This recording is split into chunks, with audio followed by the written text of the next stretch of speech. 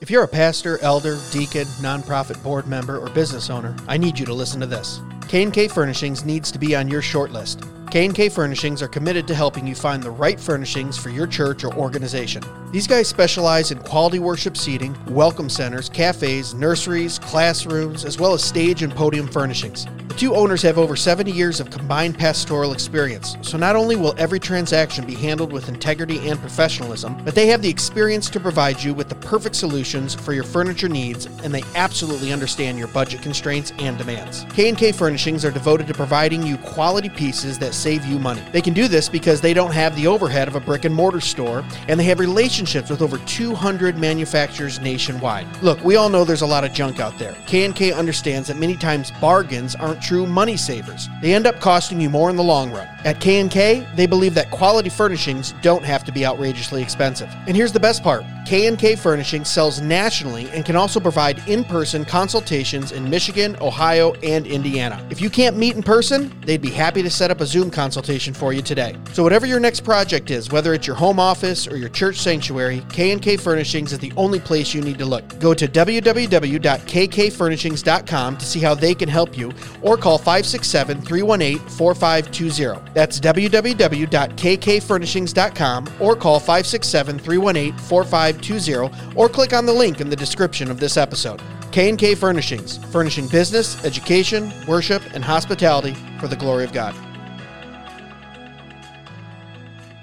Hey guys, before we get into this week's episode, I gotta tell you about Jacob's Supply. Jacob's Supply is the place you gotta go for all of your material needs. These guys bring you construction supplies and appliances for up to 50% off retail price, all brand new. You a home builder? Need some lumber? Jacob's Supply has you covered. You a deacon at your church and you're in charge of that next narthex floor job? Jacob's Supply has got you. Heck, they got Cortec luxury vinyl plank right now for $3.59 a square foot. Go look that stuff up at Lowe's or Home Depot, man. That stuff is selling for $7 to $8 a square foot. That's over 50% off retail. Even if you just have some home projects you're working on, Jacob's Supply is the place for you. I just built an outdoor grilling area this spring for that old smoker and grill. Guess where I got the metal roof, lumber, and screws? Yeah, that's right, Jacob's Supply. Looking for a fridge, stove, washer, dryer? They got them all, and they're name brand. Samsung, Bosch, Frigidaire, all 20, 30, 40% off retail. Brand new and ready for you. Located in Temperance, Michigan, it's worth it to stop by even if you're a few hours away. And remember, Jacob's Supply can ship products nationally too, so even if you're out of state, you gotta check them out. Follow them on Facebook at Jacob's Supply or call them direct at 734-224-0978. That's 734-224-0978. Remember, Jacob's Supply, quality building materials at wholesale prices. And now, on to the show. Exploring theology, doctrine, and all of the fascinating subjects in between, broadcasting from an undisclosed location, Dead Men Walking starts now.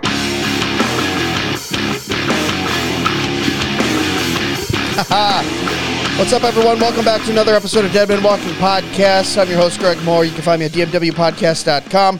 We're coming live from the Y Calvinism Conference in Tullahoma, Tennessee, and just met a gentleman that I didn't know personally. We were in a group chat for a few weeks before that. Opened up the pre-conference yesterday on the dangers of full preterism. It's Jeremiah Nortier. Hello. I'm saying that correctly. Yes, sir. You okay. got it. Welcome to the podcast. Yeah, Greg, thanks for having me on. In our Facebook group chats, there was just so many memes, so many GIFs and jokes. I would just kind of scroll through, and I'm like, oh, my goodness, there's a lot going on there. Yeah, so it is funny because my joke is I'll meet people that I've kind of communicated with on Facebook or Instagram and go, you're a lot bigger in person. It's just that little icon in the corner. It's hard to, get to know people. But tell us a little bit about yourself real quick. I know we're not going to stick around here too long, but I want you to touch on full preterism because it's what you talked about last night. It was absolutely unbelievable. I know you have a YouTube channel. Yeah. Remind me. The Apologetic Dog. The Apologetic Dog. One of the coolest logos in the game. The angle was, we got to have a dog with a beard, but what dog is going to fit that beard? So we went with the pit bull. You went with the pit bull. And, kind of goes hand in hand with kind of defending of the faith and theology and discernment, right? Yeah, in that logo, you'll see 1 Timothy 6:20, which is an incredible verse where Paul says, "O Timothy, guard the deposit entrusted to you." And so the apologetic dog is really all Christians guarding the gospel of grace. And then we see the offensive nature. He says, Timothy, avoid irreverent babble by avoiding pagan philosophy, irreverent babble, and contradictions of what is falsely called knowledge. And so on the way we get knowledge, I'm a student of Greg Bonson and Cornelius Van Til, and we stand on the Word of God, presuppositionally so. That's the only place you get truth and knowledge, and so that's how we contend for the truth of God and how we guard the gospel of grace. Yeah, I'm rereading Against All Opposition right now. Yeah. Just going back through it and just remembering, wow, gosh, I love Greg Bonson and that school of like, you better be informed, you better understand, when you're talking to a Muslim or a Mormon or a Jehovah's Witness, like be learned about those things because they know what you believe and be ready to defend the faith. So awesome. I love you mentioning those two names. We're on the same page here. But for the listeners, we wanted to make this kind of a shorter little snippet, and I know we're not going to be able to cover everything in that amount of time, but give us a definition of preterism for those listening that might not know. Yeah, so preterism, just on its face, is praeter, Latin for past. It's past fulfillment. And so preterism on its own is not a bad term. If you're a Christian, you believe some prophecies are in the past, like the virgin birth, the incarnation happened in our past. But where full preterism comes in and says all biblical prophecies have been fulfilled in the past, leading up to 70 AD. Yeah, and we're talking about eschatology here, the end of things, the end time. So if you're listening to that and you haven't heard that term, that's what he's talking about. So you have a couple things within there. You have like a partial preterism view. Right. You have a full preterism view. What's a partial preterism view? Yeah.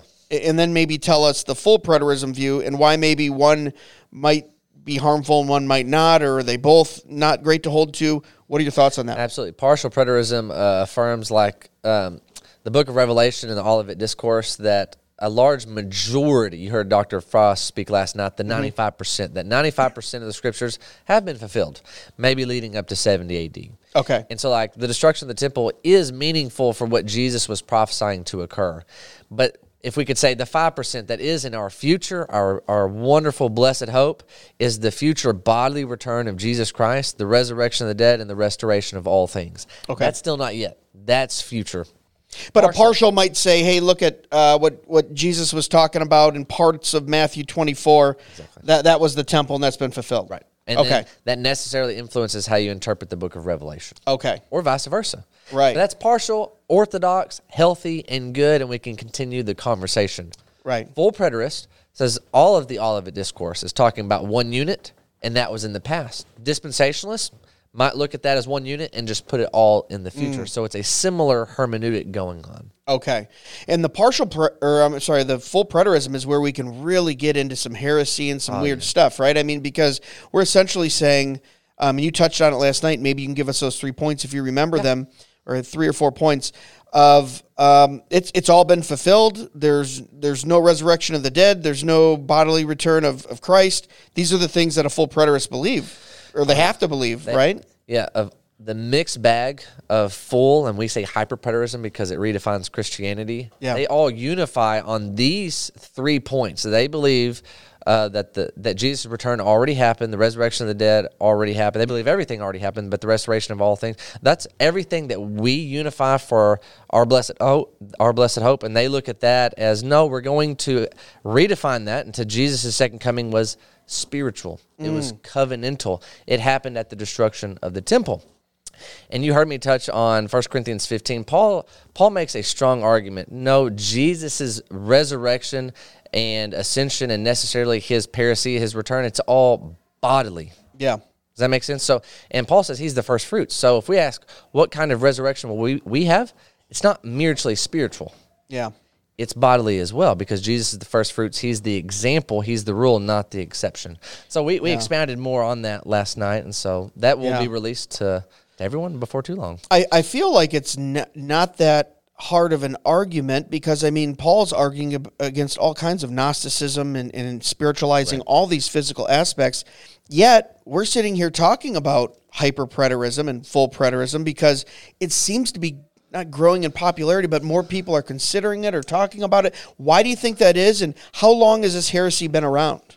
The heresy that's full-fledged, articulated, is not even 30 years old, and began with Max King, a Church of Christ minister, who started codifying covenant eschatology in the early 1990s.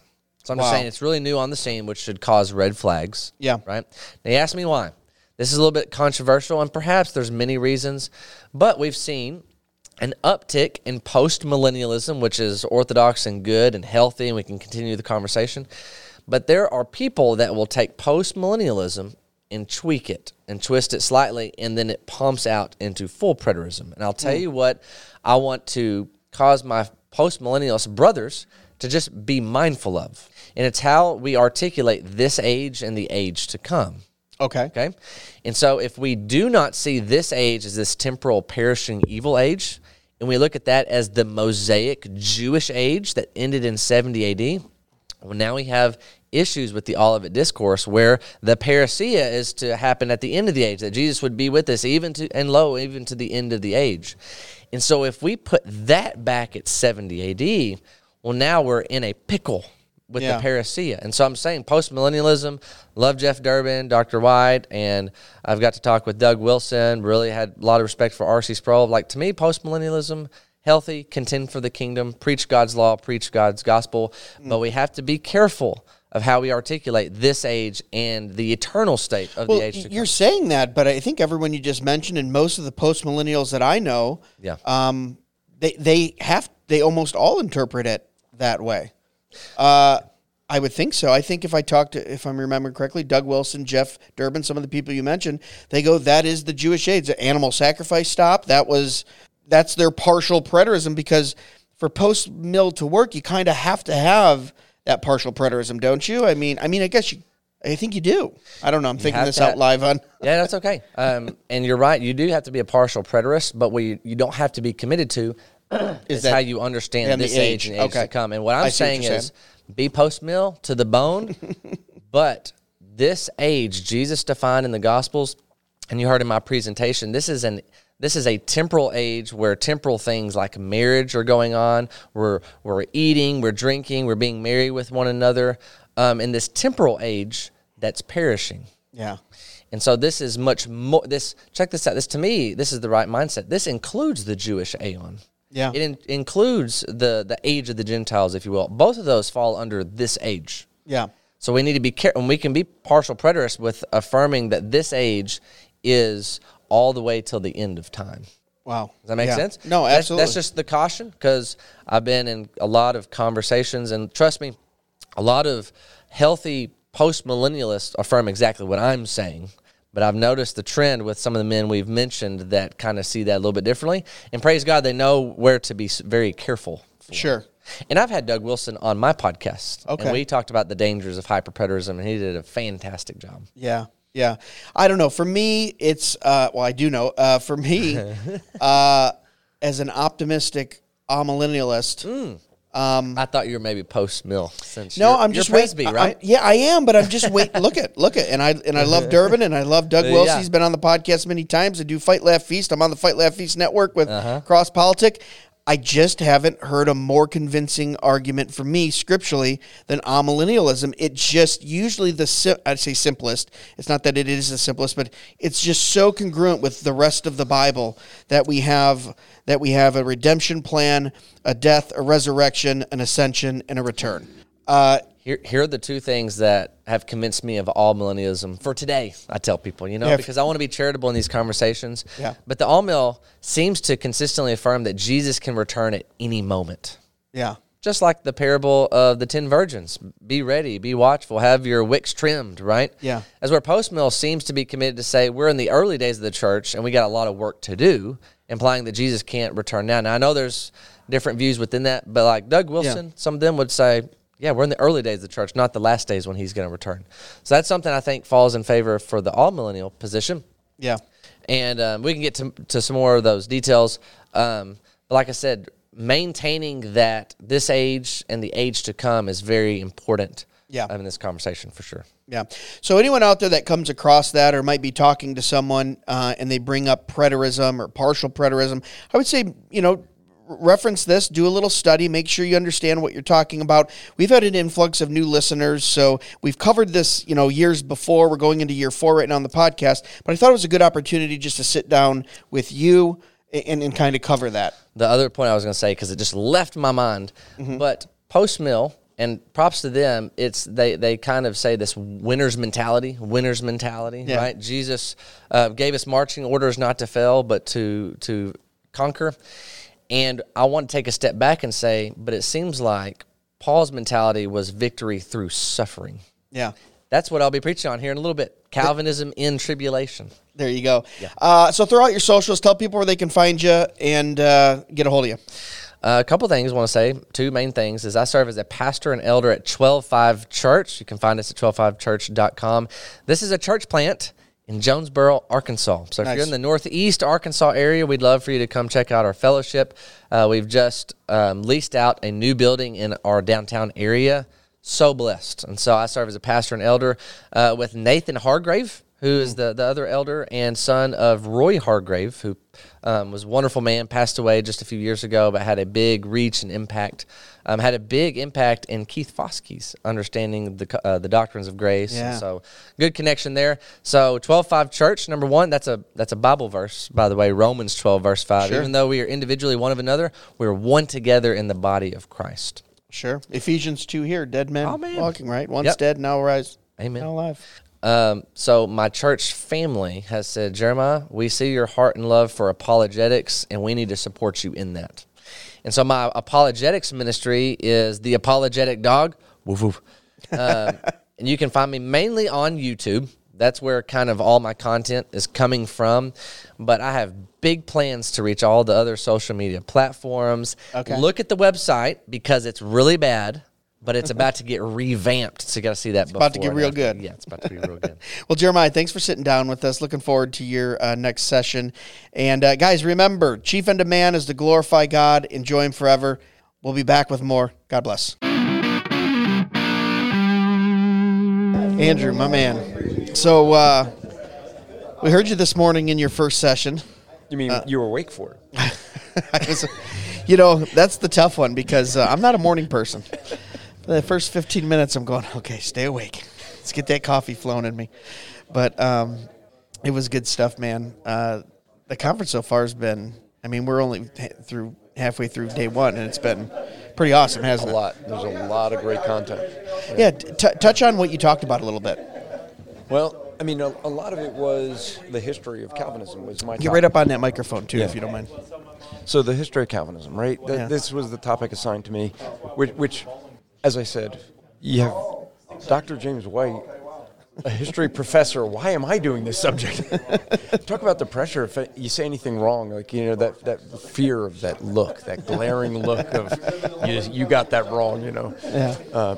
Make sure you pronounce Augustus' name right, Okay. But a lot of people don't know all the history, a lot of the history that folks don't value, especially when it comes to theology. Yeah. A lot of people think like, oh, we're in the 21st century, we got it all figured out, and it's always been that way. Yeah. And they don't think through the development of the theology over time. You're looking at the great debates we've had that we discussed, right? You had Augustus and Pelagian. Yeah. But that didn't end the debate. Then you had Luther and Erasmus. Yeah. And we talk about Calvin and Arminius, but really the debate that happened was their followers, because by the time they ended up, really what we consider Calvinism today, when we talk about the tulip, both those men were long dead before the 5 points, the 5 points of the remonstrance, and then the counterpoints from the counter-remonstrance. Yeah, and you did a really good job of kind of talking about the history of the points. A lot of people outside of the Reformed or Calvinistic tradition don't understand. It wasn't like Calvinists came along and said, oh, here's our 5 points. It was in response to Arminius and his 5. Yeah. And you did a really nice job of showing that and kind of giving the history of it. And this conference so far, which of course right now we're at the Why Calvinism conference in Tullahoma, Tennessee, and going through the history of Calvinism, going through, we just heard Keith Foskey talk about, the Calvinism of Luther. Claude Ramsey was earlier today. You started the conference, which I thought was awesome to have someone with your energy and knowledge right up front, get us going, lay the foundation, right, so we can build on it. But some of the stuff I've been in the Reformed camp since 25 when I really first started digging into it, and been learning ever since. But just in this first day, I'm already learning some things that I didn't know. It's unbelievable to me that we have so many believers with so little knowledge of not only Scripture but church history. Sometimes I'll talk to someone who's been sitting in a pew or a church seat for 30 years, and they don't go beyond their kind of 3 or 4 talking points of their non-denominational Baptist Light, or maybe it's an SBC, or maybe it's an AG church.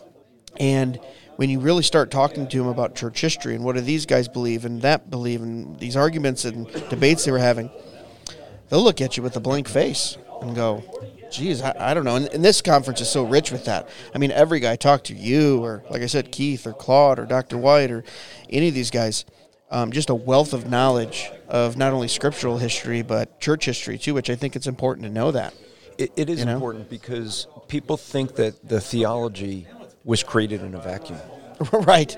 Just came out of, here, one day boom, just presented to you on a platter. Yeah. Correct. And it didn't. It came, this is one of the things I tried to bring out, was there is fruit from Pelagius. There's fruit from Arminius. There's fruit from Erasmus. The fruit is that because of what they taught, we had people correcting that. People that had to think through, okay, how do we answer this? Yeah. And later, other people come up and try to find different ways to explain error within the... So it needs to be clarified again. That's what refines our theology. Yeah.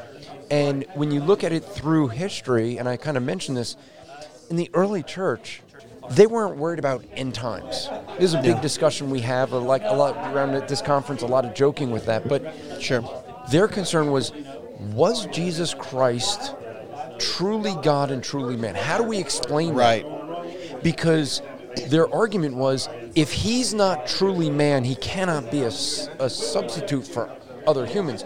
But if he wasn't truly God, how could he pay an eternal fine? They were wrestling with that. So really, at the heart of it was the doctrine of salvation. Right. But it started with the nature of Jesus Christ. That's the first thing that had to be debated. But then shortly after that, by Augustus's time, was the nature of salvation. Right. Because once you've defined, okay, this is who Jesus is, why did he come? Yeah. Now that you've addressed that, as church history ends up happening, you get into more of, okay, what is the church?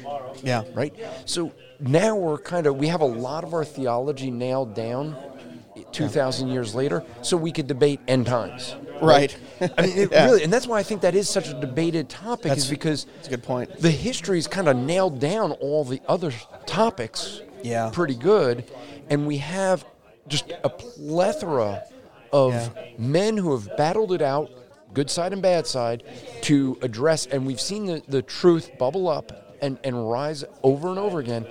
And that's why when we go through the history, we look at, it's not just, okay, what did Calvin believe? Did Calvin believe Calvinism? Well, it depends how you define it. If you define it by tulip, no. Right. Because he never, that wasn't even, the 5 points of the remonstrance were actually responded with, and I mentioned this, with 8 points of the counter-remonstrance. Right. It wasn't it ended up being a 5 in the end. Yeah. The tulip that we would refer to is a response to the 5 points of the remonstrance, those that were the followers of Jacob Arminius. But they developed it. I mean, within those 4 years of coming up with the counter-remonstrance, their first 8 points got filtered down to the 5 points, one for each article of the followers of Arminius. Right. And so it's not something that like Calvin came up with and said, okay, here's the 5 points. Right. That developed in a response to addressing the errors of other people.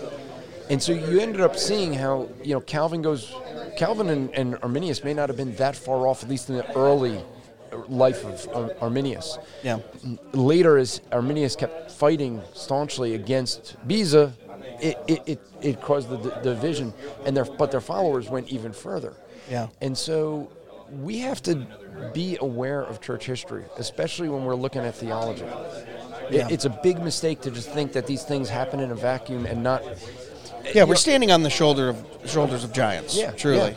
I mean, I brought up the point with, you look at Augustus. Everyone looks at him. The Catholic Church can look to him. The Protestants can look to him. Yeah. Millennials can look to him. Premillennials look to him. It's like, because he was not clarifying the doctrines the way we have them listed today. Right?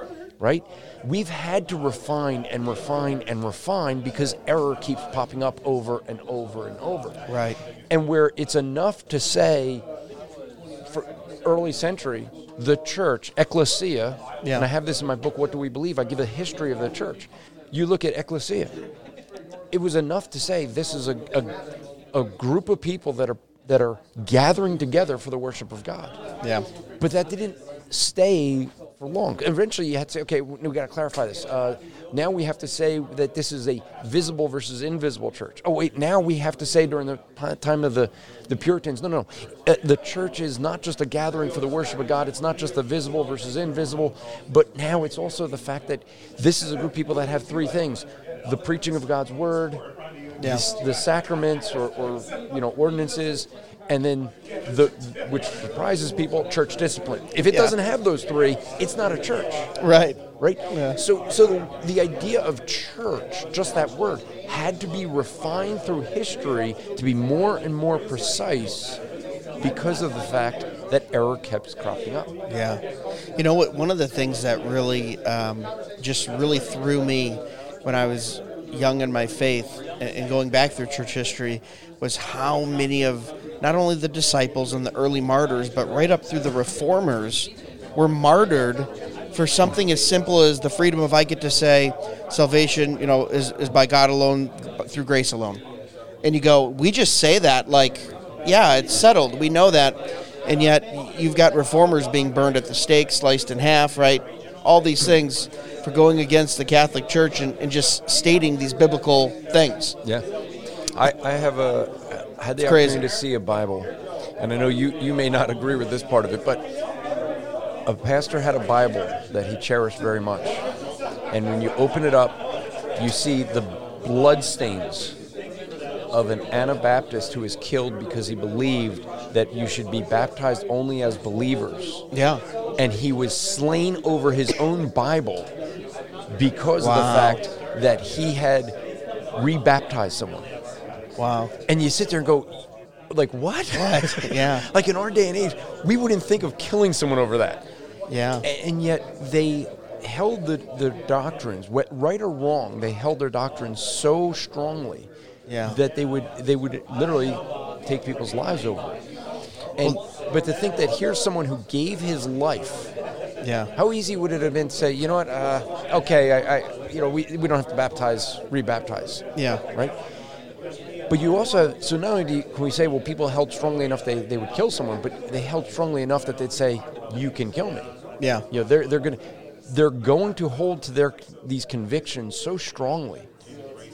And I think that it's so foreign to the modern age. That's what I was going to say. Most Christians either don't even know those doctrines, or if presented with them, go, I don't care either way.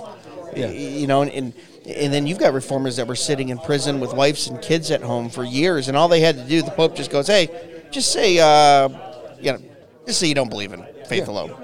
Yeah. That's all you got to do, And they held it so strongly. I mean, could you imagine if we had a true remnant of men, and I think we're starting to see that here more in America even, that held those convictions, that closely. Willing to stand up for the truth. Yeah. The fact is that Christ gave his life. He died on a cross that we could have forgiveness. Yeah. And then we seem to be more concerned about living a comfortable life on earth. Yeah. Right? I mean, hello, what did he sacrifice? We could never make up for that sacrifice. How do we not be a people who are willing to give our life for Christ? Now, I think a time is coming in America. Yeah. I think we're 2 to 5 years away where there will be people that are going to have to make the decision of giving their life for Christ, literally, because I think the government's going to require it. Yeah. But the reality is we're going to see a separation of those who say, hey, I just want this comfortable Christianity, and those that say, I'm standing up because this is true. Yeah. And we need men of conviction. Yeah. men and women, but we need people that are Christians that are going to stand up and say, "Thus says the Lord." Yeah. And I'm going to stand on this. And hey, if you're going to kill me over this, you're going to kill me over this, because this is what Scripture says. Yeah. And that is lacking. And I think you are right. I think that we're starting to see, and this is the value of persecution. And I know, even in my talk that I gave, people probably, when I said the fruit of Pelagian, and everyone was probably like, I saw people looking at me like, what? What fruit of Pelagian? There's fruit from Pelagian. There's fruit from Erasmus. There's fruit from Arminius, and that fruit is the truth. Yeah. But there's fruit from persecution. The fruit from persecution is that we're going to have men that are going to stand for the truth. Yeah. We're going to have men that are going to stop being willy-nilly and being like, well, okay, let me see if I can get a big following on social media. Yeah. You know, God's not impressed with people's social media platform. Right. Okay? But we need to stand up, and I believe that men that stand up for truth are contagious to other men that 100%. want to. Yeah. And what we need is, there's a guy, Dan Bongino. He talks politically, but he mentions the second person to dance. And what he means by that, he plays a video of a guy that's dancing by himself. Yeah. And everyone just watches him. But then it's when the second guy gets up and starts dancing that everyone else follows. Yep. Now we have we need the crowd. We need men that are willing to not only stand up to be first, but stand up to be second. Sure. We need people that are willing to stand up and say, I am willing to die on the hill of Christ. And if you want to kill me, so be it. We need people that are going to stand up and say, this is what God's word says. I mean, one of the things I love about this conference is we have so many people, you and I, for example, disagree theologically. Many of the folks here disagree theologically. But we all believe in core doctrines of salvation. Yeah, the orthodoxy of Christianity, absolutely. And any of the guys here, right?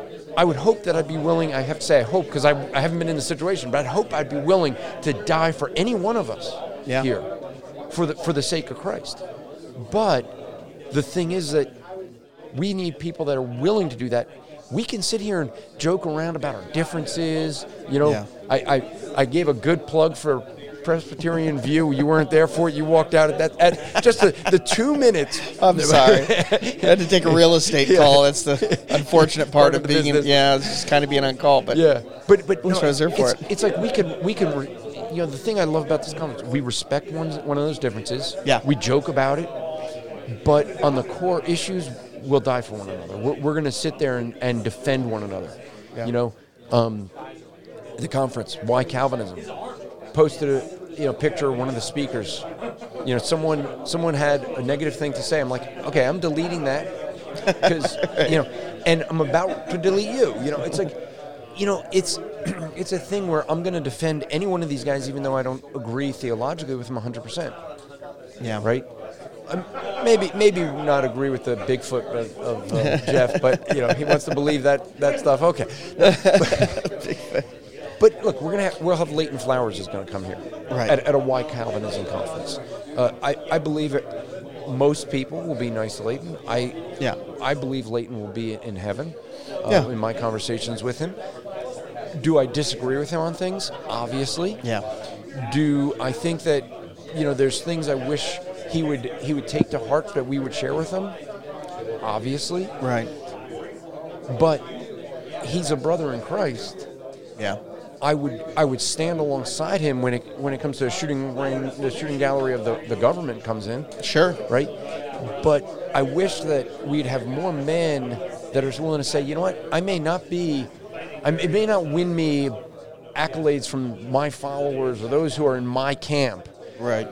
But maybe we need to put down the tribalism and stand up and say, no, we got to be one.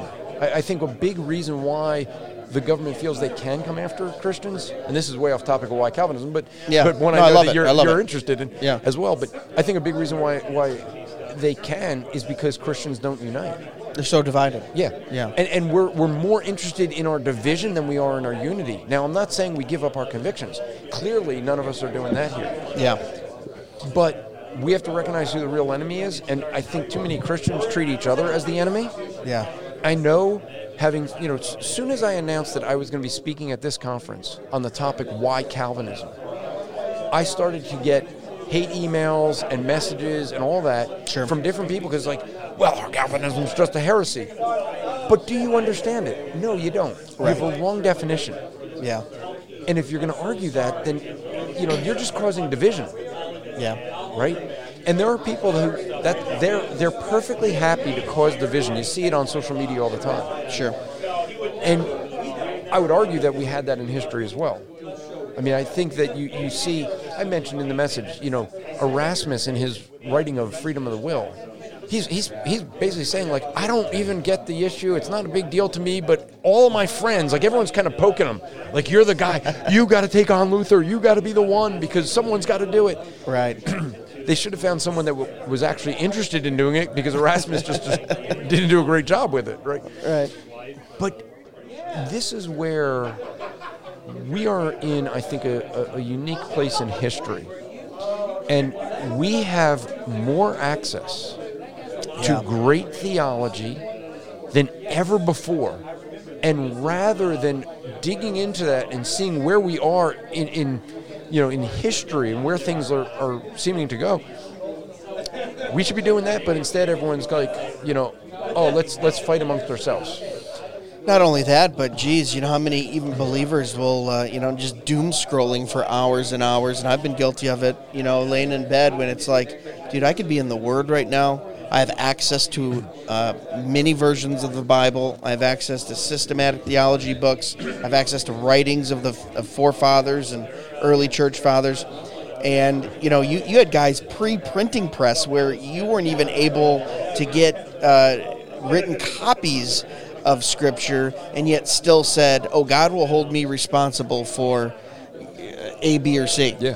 How much more are we going to be held responsible this day and age when the Lord's like, it's right at your fingertips? You telling me you can't... Keith Foskey mentioned it, if you pick this up, that Martin Luther was basically publishing every 2 weeks. That's crazy. That blew my mind. I did not realize that. I mean, to think about the fact that here you got someone who... It's not like he's producing fluff. It's not like these blog articles where people are just trying, I got to print something every week, so here it is, here's some fluff. Yeah, with some clickbait on it. Yeah, he is doing rich theological content every 2 weeks. Yeah. You look at a guy like John Calvin, who basically preached every day. Yeah. And what are we doing? I got my social media to get to, and I gotta make sure I got my selfies, and I posted a really cutting meme. Yeah. From the guys I don't like, the other tribal group. I mean, whatever. What are we're producing great bumper sticker theology. Yeah, bumper sticker. Oh, great, right?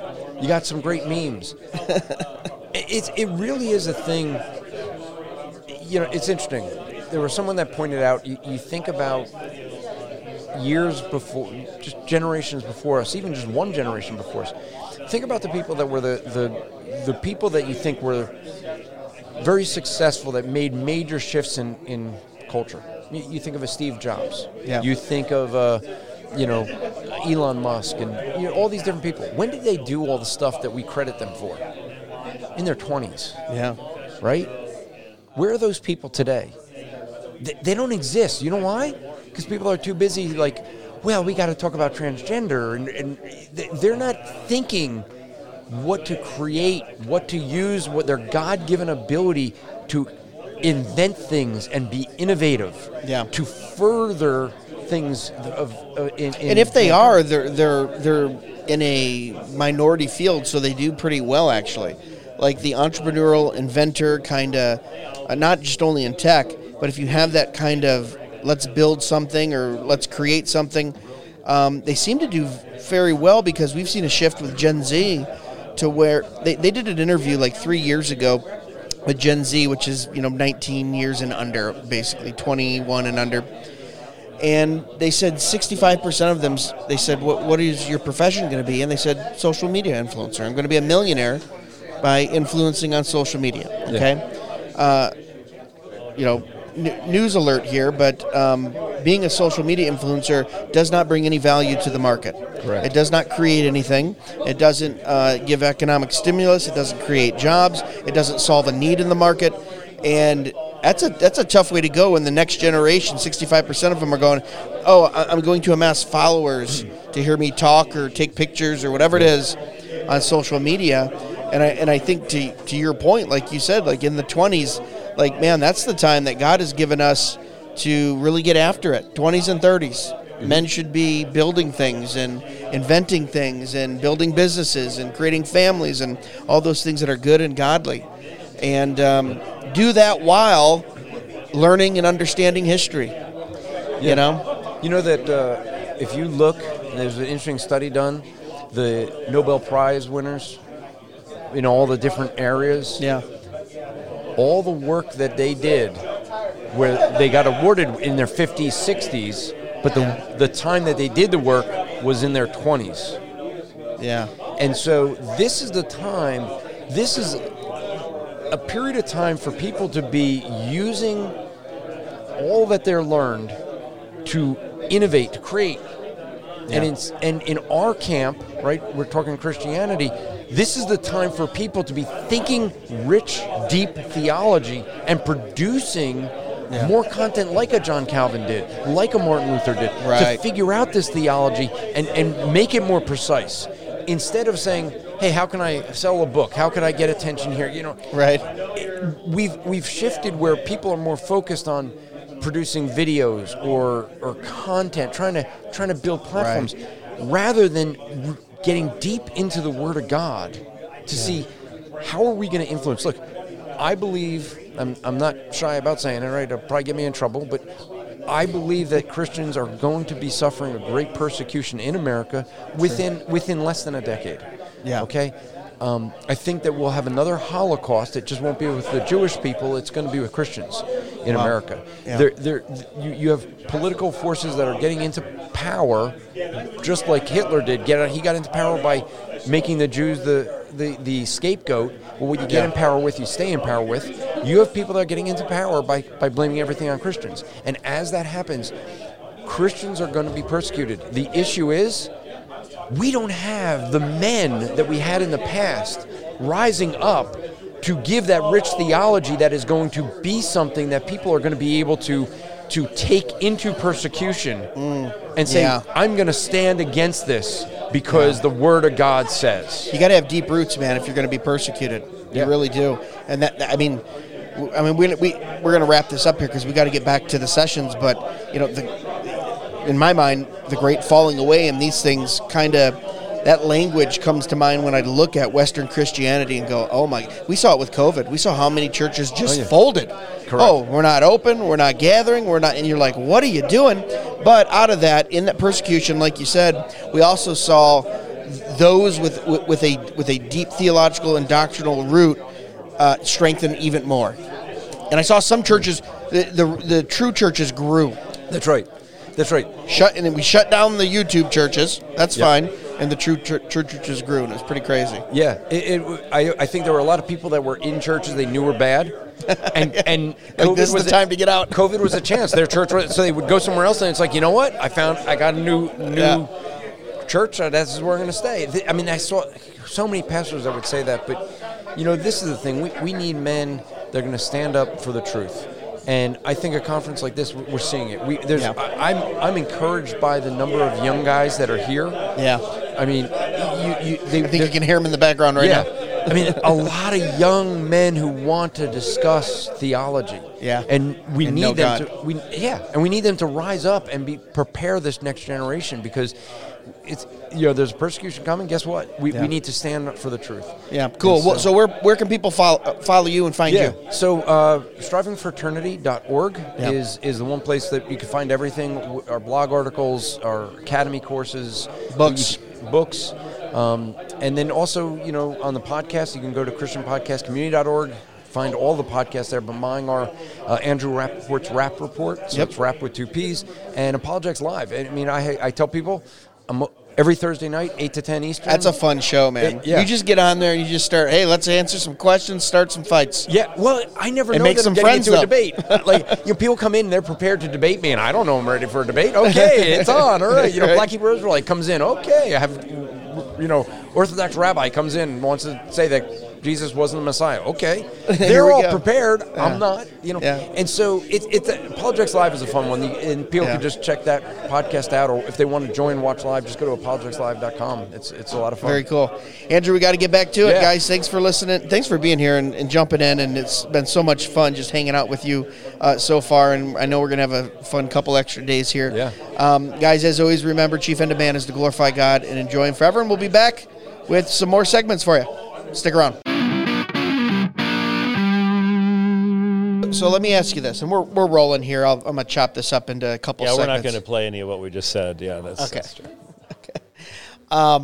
How do you determine who to debate and who not to? Because no offense to anyone who's just starting, or if they're not, it's not that professional, but my time's valuable. I know your time's valuable. I would really want to vet that and go, look, if I'm going to dedicate travel and time and resources, and I got to imagine there's people, and we had this last year, honestly, at the conference.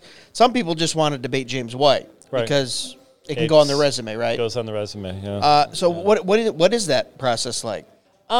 It's different from context to context. Obviously, online stuff's very different than in-person stuff. In-person stuff, people have traveled. You expect some little higher level of professional behavior and something like that. But it also depends on the topic. I mean, there are some topics, I've been trying to get Jeffrey to find a good old rock-ribbed Peter Ruckman-style King James only guy to debate. They won't do it for love nor money. And in fact, there's a guy sitting in the other room right now who puts amazing videos out against Reformed theology that are just horrific. Right. But he's King James only. And when we tried to get him to agree to a thesis topic, he wouldn't agree to anything that didn't only use King James English. Right. As this, so well, what do you do in a situation like that? That's the only inspired word of God. There you go. So it really depends. There are lower level debates. There are higher level debates. Right now, for example, we're sitting on our thumbs waiting for a very major Catholic organization to finally get somebody in gear to give us a final answer on 2 debates coming up. And we've been trying for months. So you sort of have to go, what's the value of this going to be when I'm dead? Right. And not every debate that I'm doing right now is necessarily, I've done the one this afternoon will be number 185. Yeah. And so I've covered a lot of topics in 185 debates. And you might say, well, why would you even bother to repeat a topic? Yeah. Some of the reasons sometimes things have changed. I mean, dealing with Roman Catholicism right now, everything's changing. Okay. Yeah. In fact, the last 2 debates I did with Catholic Answers in Houston last week have been amazing in what they have revealed about what's going on in the crisis within Roman Catholicism and the new directions that Catholic apologetics are having to go. So which is really quite groundbreaking if people follow that. What they understand they're saying it. the Pope can and can't do, and most people have no idea what's going on. Most Catholics don't. Most Catholics don't have a clue. It's crazy what's going on within Roman Catholicism. Though a fellow who helps, he lives in Houston. He used to be a member of our church in Phoenix. He helps. Like he picked up some grocery stuff for me and things like that in this last trip. Also, sort of serves as my bouncer. Anyway. He has Catholic, it's a offshoot, but it's still in communion with Rome, Catholic church family members that have just never been willing to listen to anything, just real animosity and just real anger. They contacted him because of what's happening with the Pope and with the blessings of individuals in irregular relationships is the I do like the word gymnastics. The IRS language of Rome, and he got to meet with them and without pushback and anger present the gospel, and they were really interested. And it was Francis's weirdness that kind of pushed him there, pushed him in that situation. Interesting. So I see people looking at Eastern Orthodoxy. if they won't even think about any other perspective, they have to have the liturgy and the ceremony and stuff like that. Now that's why I think it's one of the reasons you see a lot of movement toward Eastern Orthodoxy right now is because of Francis. But those who are willing to, listen to much more, it's quite interesting. So anyway, back to the question. Obviously, now at my age and experience, I'm under zero pressure to debate anybody. Yeah. Anybody who goes, well, you're afraid that I'm just like, really? Right. Seriously? Yeah. I mean, look at the breadth of topics that I've covered in debates. Bart Ehrman, John Dominic Crossan, John Shelby Spong, debating in mosques in South Africa. Anybody who goes, you're afraid, I just look at him like, okay, you're lit. What color is the sky in your world? So I don't have to really think about that. I want to, again, add to my life's work, but also when I'm in a situation like a smaller conference like this one, right? Jeffrey wants to do something that will be of real interest to the people that will be attending this particular conference. And so the topic of this one, actually, I'm really looking forward to. Yeah, me too. But, I also know that a lot of people will say, yeah, but you're debating someone who's never debated before, who cares? And it's like, okay, I'm going to have an opportunity to make a real positive presentation of the finished work of Christ and atonement, and then answer most of the common objections, because I pretty much know where those objections are going to be coming from. Yeah. And, it has its place in this context, and it may be helpful to someone down the road. The thing is, I don't know how this debate is going to go, because I don't have any way of knowing how my opponent is going to handle it. Right. So, and that's true whether you're facing an experienced debater or not, right? I mean, actually, if it's like when I debated Trent Horn last week, I know where he's going. I know how he's going to handle things. We kind of go look at the past stuff. And well, not only that, but I've debated him before, and he has a large body of work online. Right. What his form of argumentation is going to be, and we even did 2 hours and 15 minutes on the Allie Beth Stuckey show. In Dallas 3 days before our debates. So, I knew where he was going to be going. And some of the weirdest debates have been the ones where I was debating someone that I just had no way of knowing where they were going to go. Last year, the debate here, I could have guessed it, but I hoped for better. In fact, I had met with the fellow and tried to encourage him to not imitate the late 1980s FedEx commercials, where the guy is sitting there talking really fast, like a machine gun. And I'd even said to him, you need to bring your audience along. You need to debate for the audience sitting in front of you. All that was wasted breath on my part. So I want to ask this question, and I'm going to give you a compliment. In my early 20s, I basically lived in your debates because there were, even back then, 15, 18 years ago, I could just type in James White and then a subject, and you had a debate on it. I mean, it was Roman Catholicism, right? And these things. What really bugged me and annoyed me is I would get into these debates, and I would realize that generally your opponents, and you were very good at doing this, they would never answer. I feel like they get away with never answering the question directly. They obfuscate it, they jump around it, and you would come back and go, okay, now I want everyone to notice he has not answered the question. And how can you call yourself a debater when you can't even answer? And it feels like it happens so often, James. I feel like and you can't. And it's frustrating to the viewer because I go, I would like a good answer to this. Right. And I can count on you when they get, hey, what about this? You go right to it and go, okay, directly, this is the answer to that. Yeah, and it's just, there's not a lot you can do about that. I'd be frustrated halfway through the debate. That's why, for example, when you look at the Roman Catholic debates we've done, I direct people to the 5 debates I did with Mitchell Pacwa, because Mitch would always answer the question, and he wasn't playing debating games.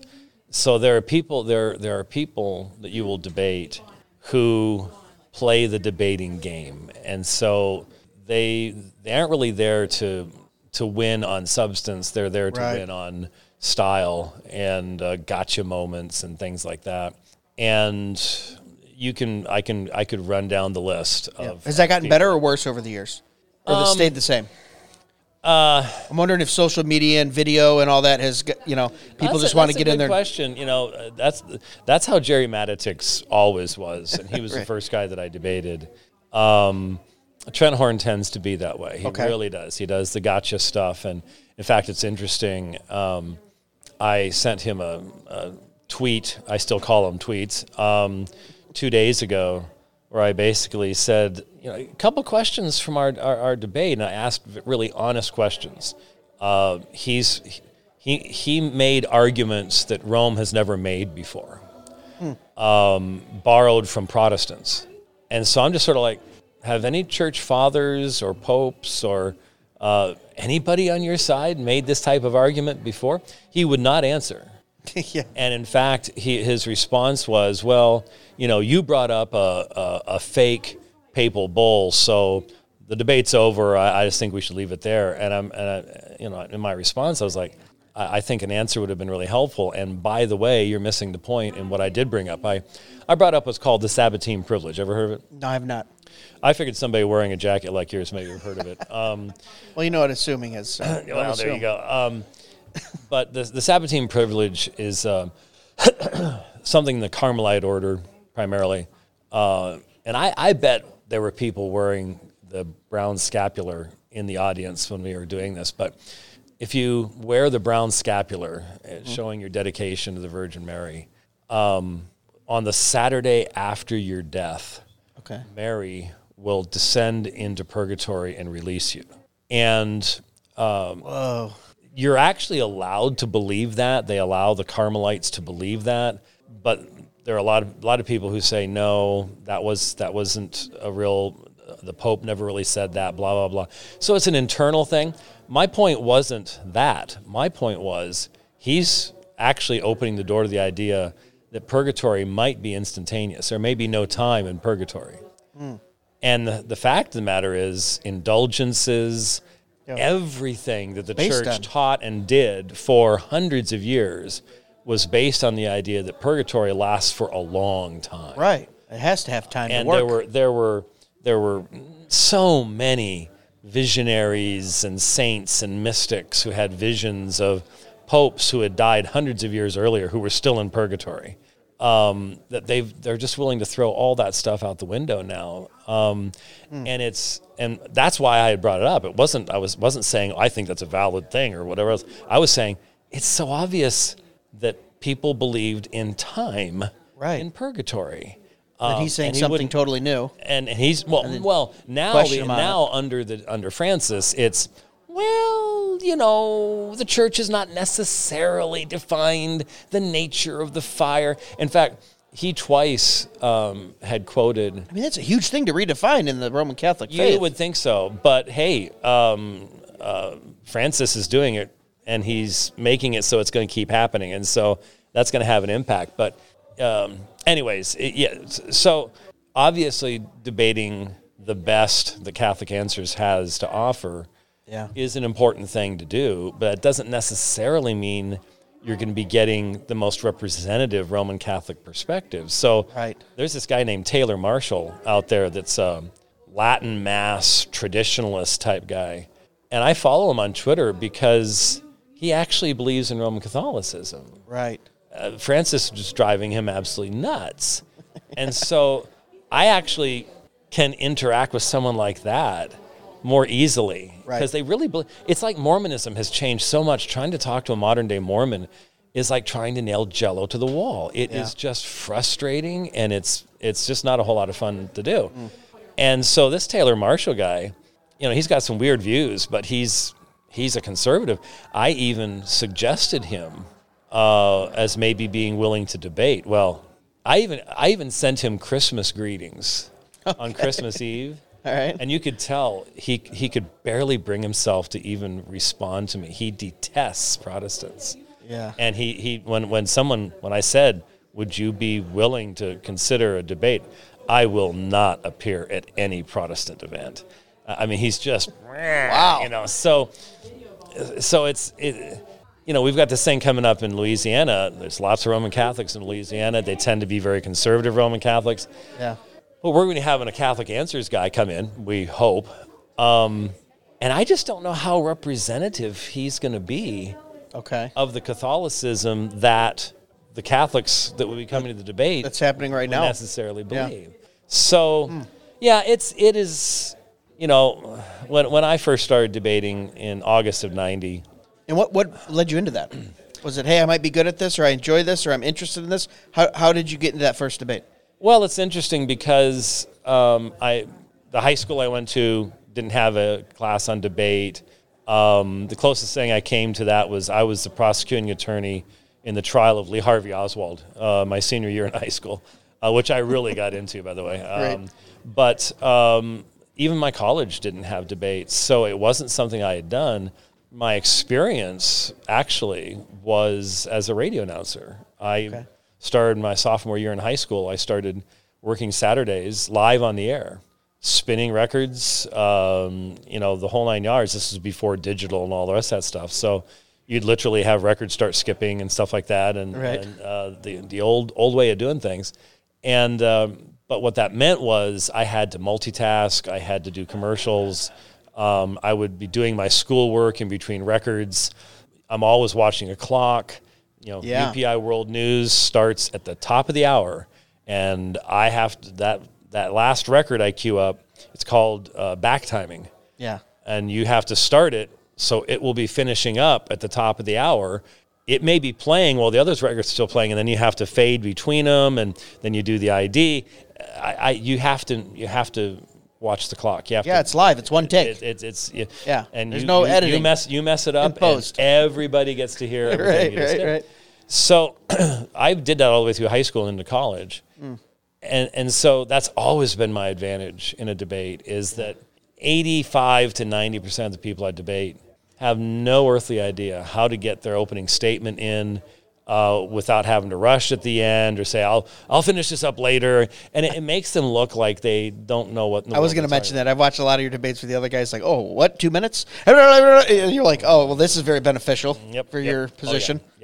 And every moderator will tell you, I don't have to worry about him. He's gonna finish it up within 6 seconds or less before, And part of that's just to respect the process and to respect the audience and the topic. But how did that start? Well, we were already doing apologetic ministry with Mormons and things like that. And then in the late 80s, one of our vice presidents, who was a former Roman Catholic, he really started pushing me to, we're dealing, we say this about the Jehovah's Witnesses, but have you looked at what Rome does with this? And there's a lot of parallels, Okay. And, well, how about Mormonism?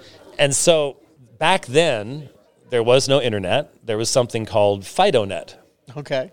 It was a bulletin board system. Sure. My dad was into bulletin boards. I remember him. Oh, yeah. The BBSs. And I started encountering Roman Catholics and debating them electronically in that context. And so I started writing a book, and we ended up choosing to break it into 2 books because the appendices were longer than the primary book. So I wrote a book called The Fatal Flaw, and then Answers to Catholic Claims.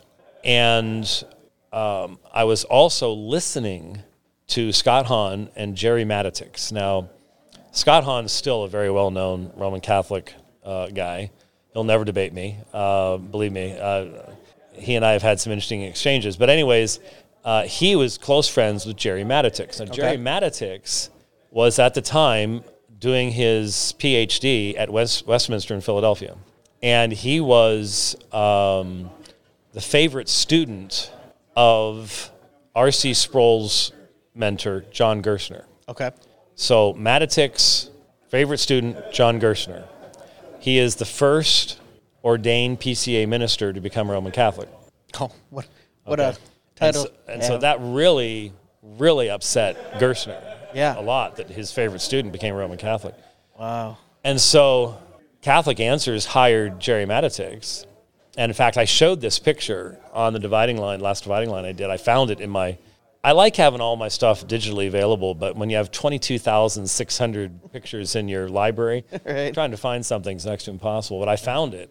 It's a picture of him sitting in church, young guy, and I remember what the caption was: "I'm the one who stole your loved ones from the Catholic Church." And it was, he's supposedly this former anti-Catholic and all this stuff. Of course, over the years, I kept asking him, so, Jerry, did you ever write a tract on Catholicism? Anything? A sermon? Can you give us any evidence that you ever did anything about Roman Catholicism as a Protestant? He never could. But he was working for Catholic Answers, and so when my books came out, we sent them to Catholic Answers. And a matter of days later, Jerry Matitix is on the phone challenging me to debate. Wow. And I've been listening to he and Scott Hahn debating primarily Calvary Chapel guys and just steamrolling them, like a Tiger tank over a VW. Yeah. I mean, it's just boom. And so, especially because they didn't know anything about church history. Right. And so they wouldn't even try. They just get tied up in knots. And so I was listening to all this stuff, and they call up and challenge us to debate. And so the first debate, Kelly and I flew over to Long Beach, California. We had no idea what in the world we were doing. Yeah. And we go into St. Cyprian's Catholic Church, and in the, not gymnasium, but activity center or whatever area, Catholic Answers has all these big long tables and the things over them and the things in the back and they've got all these tape series. This is back in the days of cassette tapes and stuff like that. All these tape series and all the rest of this stuff. And here's a single table on the other side of the room. Yeah. And we put out a couple of my books because I've only got two. Yeah. The only two books I've got. And there, my dear little wife, let's see, we had been married for right at 8 years at that point. So that would have made her like 26. Yeah. And so there she stands, all alone over there. And Jerry and I go at it, and it went all right, but it's your first one, and Jerry Matitix can speak more quickly than I can. Yeah. I've got about 1 minute before I got to get up there and announce Jeff. So we'll do a part 2 here in a minute. Okay.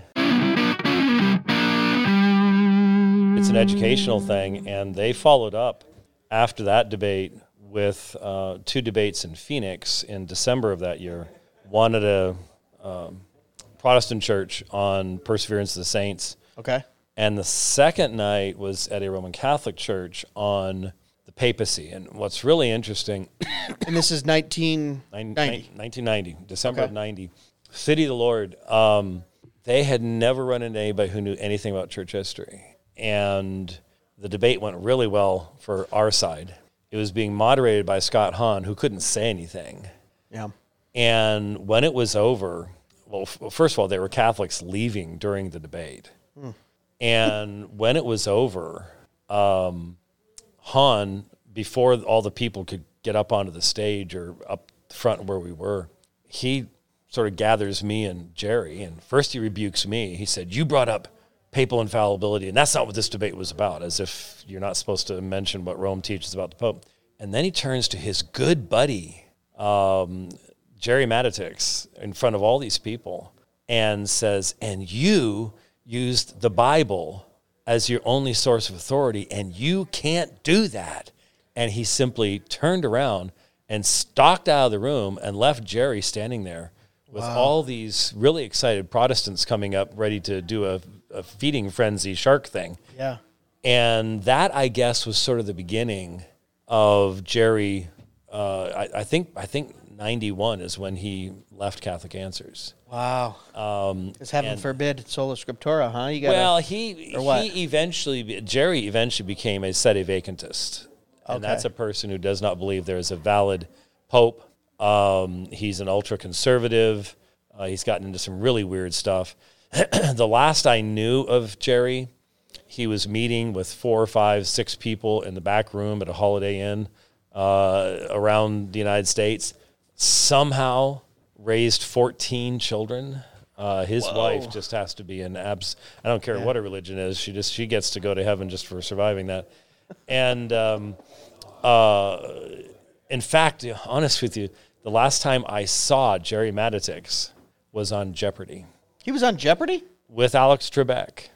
He lost. Didn't even win one round, but he was on Jeopardy. It was the last I saw of him. Well, that had no years ago, though. That was a number of years ago. I have no idea what he's doing any longer. But he and I have debated, I think, 13 times since 1990 on a lot of different topics. The perpetual virginity of Mary at the University of Utah. I always found that a rather humorous relationship to be in polygamous Utah debating the perpetual virginity of Mary with a Roman Catholic. And so I'm not sure how that fits, but we did. For a long time, Roman Catholicism was the big major topic. But then Jason Wallace, the pastor of Christ Presbyterian Church up in Magna, Utah, he started arranging Mormon debates in the Salt Lake Valley. Mm-hmm. And the last one we did was with Dr. Dennis Potter. And he comes walking in, and he's got a backpack with a sign on it that says, "No war in Iraq." And he's got an earring. Just like one? Yes. Okay. And I'm like, and we were debating something about Adam, as I recall. And it was something wasn't quite right in this situation. Was it like a marine green hippie? It was. He just came back from Nam. Yeah. What's going on here? I could not really figure it out. Like Rambo 1 walking in. And when I was coming off the stage when it was all over with, this Mormon comes up to me, who I had seen at most of my other debates. Yeah. And he just very seriously says, "I want to ask you to stop debating us." He says, "We don't have anyone who can beat you. That doesn't make you right, but we have no one who can beat you. So I want to ask you to please stop debating Mormons." And I'm just sort of like, well, no. Right. But they did pretty much, the Mormons put the word out. Stop. Like, just don't. Not worth it. Not worth it. We haven't done it up there in a long, long time now. And what's amazing is Dr. Dennis Potter is now Dr. Kelly Potter, transgender. No. Yes, and is you debated him at the tip of his transition with that earring. And is now a socialist agnostic. Oh, right. So, and in fact, I'm starting to get so old. For his mental health, there's quite a list now of people that I have debated who are dead. Right. And it makes you go, because obviously not everybody I debate is not a Christian, but the majority of them aren't. Right. And some of them are pretty well known. John Shelby Spong comes to mind as someone that's wow. So so we've covered the gamut. You mentioned the debate with the I didn't see that coming. I didn't see that. I debated a guy and he transitioned. Yeah. I didn't think that's the way that conversation was going to end. I remember when Jason first contacted me and told me that. I said, at first it's like, you've got to be kidding me. And then you sort of look back and go, okay, yeah, I might have been able to see that. Yeah. About the Mormons, though, I feel like they've gotten, they had this like push in the 90s and early 2000s where their PR team was everywhere. And then the last, maybe even right before like Romney ran, they kind of pulled everything back in. They've become a little more secretive. Kind of what you're saying with your debating. I'm not saying you caused that. I'm saying, I wonder if it's a push by the church to go, okay, let's just pull it back in, a little more Scientologist-y to where it's like more private. I just don't see them out there like they used to be. Well, or is that just church, my wrong perception? You know more than I do on that. Yeah, it's your wrong perception. That's why we have you on. You got to shoot me straight. The LDS Church is changing. It's changing a lot. Conservative, believing Mormons are really feeling lost. There are now LGBTQ groups on campus at BYU. The majority of the Salt Lake City Council is LGBTQ. I didn't know the that. City Council of Salt Lake City. Utah has no idea what to do. You would think that any religion that would stand firm on these subjects, it would be Mormonism, because their God is literally a physical man who begets children. Right. The whole priesthood issue is only for men. They have a gendered God. He has male body parts. Right. And yet, no, they're inwardly collapsing on all of these issues. And most of, when I first started talking to Mormons, we first started going out to the Easter pageant of the LDS Church, that the 10-year-old kids would come up and argue theology with you now. Now the adults don't have a clue what they believe. I would have huge groups of young people around me the first years we went out there, and they wanted to talk. They wanted to have conversations.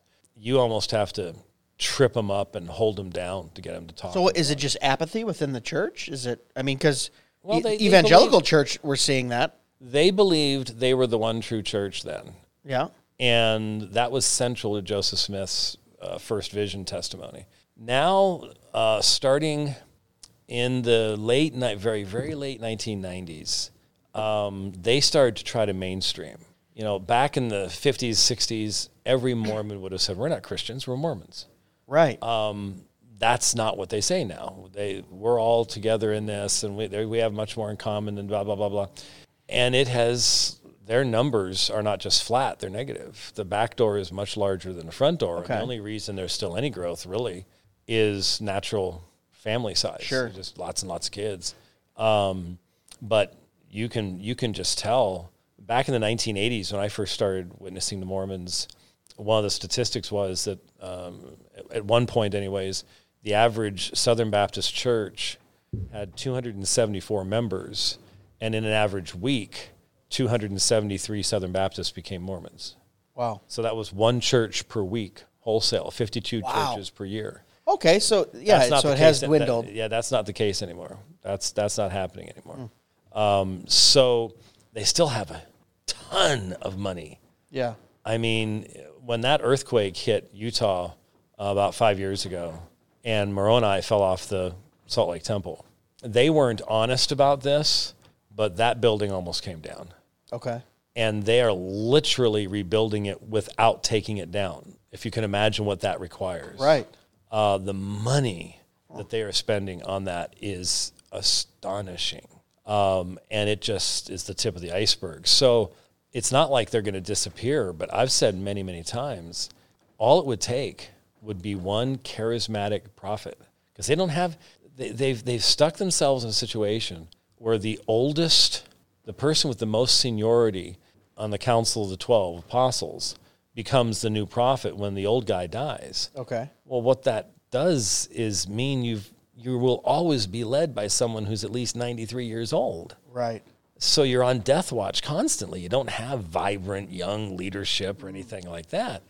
And so there aren't any exciting people leading the LDS church. And if someone arose, they could get quite a following because things have changed so much.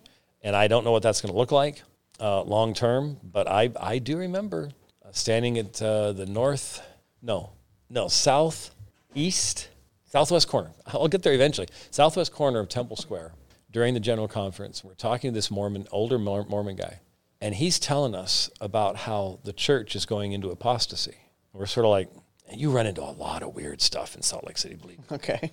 But I'll never forget him pointing up to Moroni on the top of the temple and going, within 20 years, there will be a cross up there. Now, I don't think that's going to happen, but he was onto something. He saw something I didn't see at that point in time, that there were fundamental changes taking place within Mormonism. And a lot of Mormons are just really, they don't know what to do. Yeah. They don't know where to go. And it's sort of like witnessing to Muslims. A lot of evangelicals are afraid to even try because of ignorance. They don't know. I'm going to say something stupid. They're going to ask me a question I can't answer, et cetera, et cetera. And so, we've planted a church in Salt Lake. It's doing real well. And they do a lot of outreach and street witnessing and stuff like that. But there needs to be a whole lot more. Salt Lake City is a pagan area. It really is. Every kind of religious wackadoodleism takes root in Salt Lake City, and always has. Always has. Two nights ago, some of the guys were out to eat, and Jeffrey Rice and Braden Patterson were walking out, and two LDS were walking in and sat down and talked to a couple. Are you guys Christian? Yeah, we'd like to talk to you. Braden said they both about face sat down right with them. Hey, yeah, we're Christian too. Can we talk? 2 hours later, they said, I think we saved those that couple 40 years of Mormonism because they were like open to it. Yeah, listen. And Braden said, do not listen to those guys. Kind of gave them their testimony. But so they sneak in everywhere. They got a couple out here in Tullahoma still walking around. Yeah. But a question I wanted to ask you, do you have a subject that you go, I wish I could debate someone on that, but it hasn't come up? Something that piques your interest that you might go, I haven't heard a lot on this. There's not anyone talking about it, whether it be a new or old subject, but a subject that goes, yeah, I don't think I've really touched on that, and I think that would make for a good debate. Do you seek after that, or do they just, as the subjects come, you go, if I can contribute something valuable to this, I'll do it? There are topics I won't debate because it wouldn't be worthwhile. As far as I have no more knowledge than anybody else does, so I try to debate on subjects that you have some that are in my wheelhouse. And so might there be some people that I would like to get to debate because I think more people would end up watching the debate or something like that? Yeah, I suppose. But no, I can't think of anything off the top of my head. I'm like, man, I've just always tried to find somebody. Like I said, here, from Tennessee South, what I'd like to do is find some of these loudmouth, Peter Ruckman-esque, King James only guys to demonstrate that they actually have the courage of their own convictions and debate the subject. They know who I am. Yeah, and they just run for the hills whenever anybody says, hey. You have more experience with them than I do. My limited experience, and we kind of talked back and forth about this guy on Twitter last year, but came out of the gate yelling at me, telling me, your constituents as an elected official should know that you think all God sends people to hell and doesn't love, right? And I go, I don't know who this guy is. And someone private messaged me and said, that's the pastor of the King James only church around the corner from you. Mm-hmm. Now, from the outside, it does not look like a small Stephen Anderson kind. It's a big, beautiful church, 750 people. Everyone seems normal. But the whole point was I called him up and I said, hey, I'd be happy to sit down and have coffee with you. I don't need to talk to you. And it's like, and then they shrink back anytime anyone asks them a question. And it's just and come to find out 3 months ago, him and his whole elder board got removed. He was physically abusing his wife for 8 years. So clearly the man had a temper. And I just say that because there were some issues there.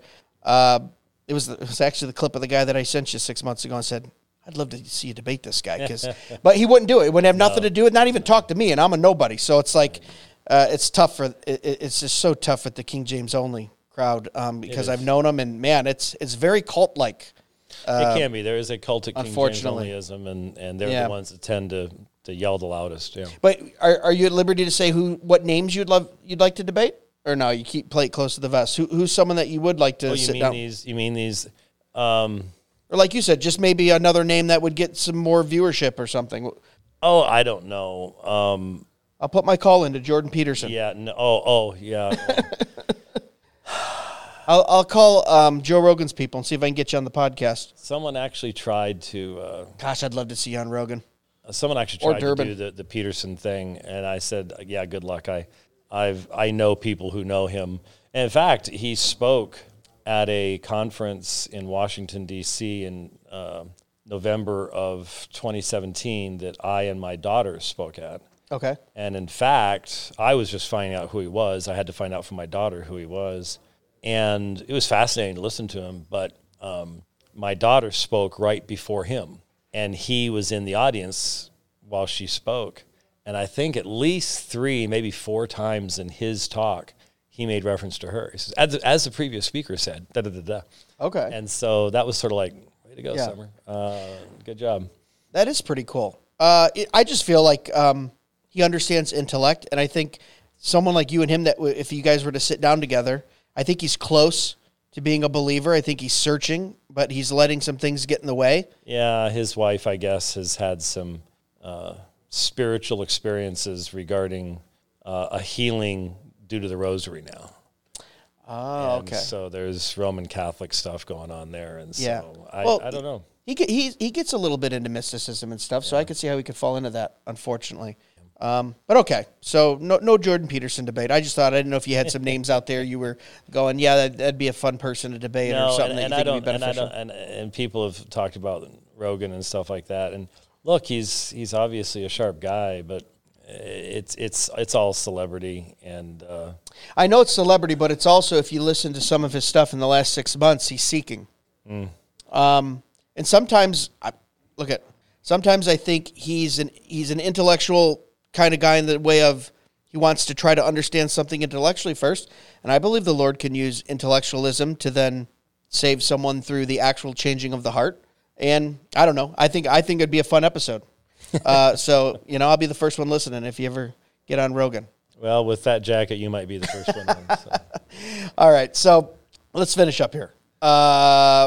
Give us just the listeners a little 2 or 3 minute preview of what you're debating tonight, and maybe don't give away any of your secrets. This is before the debate. It's not a. But where are we going with it? Give us a synopsis of it. Like what are we trying to? There's nothing secret. I'm not exactly sure what the fellow I'm debating is going to say. It's his first debate. Gosh, that's he is a former Calvinist, and that was the only reason I found out about him. Is someone sent me links, and I watched a few things one night in my RV and made some comments on the dividing line. And when this conference stuff came up, I was just trying to find people who would be willing to debate. The guy that we had last year, I didn't want to debate again. I just didn't feel like it was worthwhile. Yeah. And so I threw out one fellow who is here, but like I said, evidently only wanted a thesis expressed in King James English.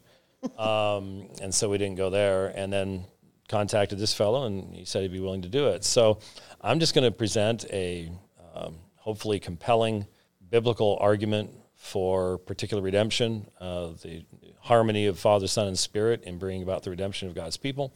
My assumption is I'll be spending a lot of my time on the standard texts, 1 John 2:2 and 2 Peter 2, and a few passages that are always thrown back our direction without a whole lot of interaction with the actual thesis that I will present. But I could be wrong. We'll find out. Yeah. That's something we didn't really touch on, which is really, people need to realize, too, if they're not really big in debates. It's not like you guys go over each other's notes. Hey, by the way, I'm going to be coming from this text. You have to respond on your feet. They could be bringing in something that, okay, maybe didn't think of that, or a verse that they're construing. I mean, it's okay. They present. I instantly back up, respond, or, well, sometimes later in the debate, responding to that. For me, that would be a little unnerving, just going, I'm kind of going into it blind. They could throw a wrench anywhere. You could throw a wrench, into his plans. So there's got to be a mutual respect there to be able to respond to those things. In this situation, he has the advantage of obviously knowing exactly where I'm going. Right. Because I've written books, and there's years and years worth of stuff, and now you can search on my website for everything I've said in every dividing line, sermon, church history class, debate for literally 98. So, yeah, we're talking 26 years now, for a quarter century. That's crazy. So it's easy to know where I'm going. Well, we'll be praying for you. We're looking forward to it.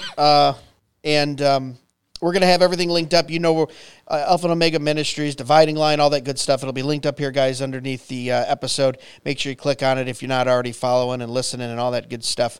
You guys know how influential James has been in my life, and I'm sure yours too. So, Doctor, thanks so much for sitting with us for a little bit, discussing it. Guys, as always, remember the chief end of man is to glorify God and enjoy him forever. God bless. Be sure to check us out at dmwpodcast.com, where you can purchase the best and snarkiest merch on the internet, support the show, and leave us a review or message. Dead Men Walking can be found on Facebook, Instagram, and YouTube at Dead Men Walking Podcast, and on Twitter X at Real DMW Podcast. The Dead Men Walking Podcast is part of the Fight Laugh Feast Network. For exclusive show content, be sure to download the Pub TV app and become a member. If you're a business that needs to reach hundreds of thousands of potential customers in your demographic, podcast advertising might be for you. Send all inquiries to deadmenwalkingpodcast@gmail.com. None your biscuits.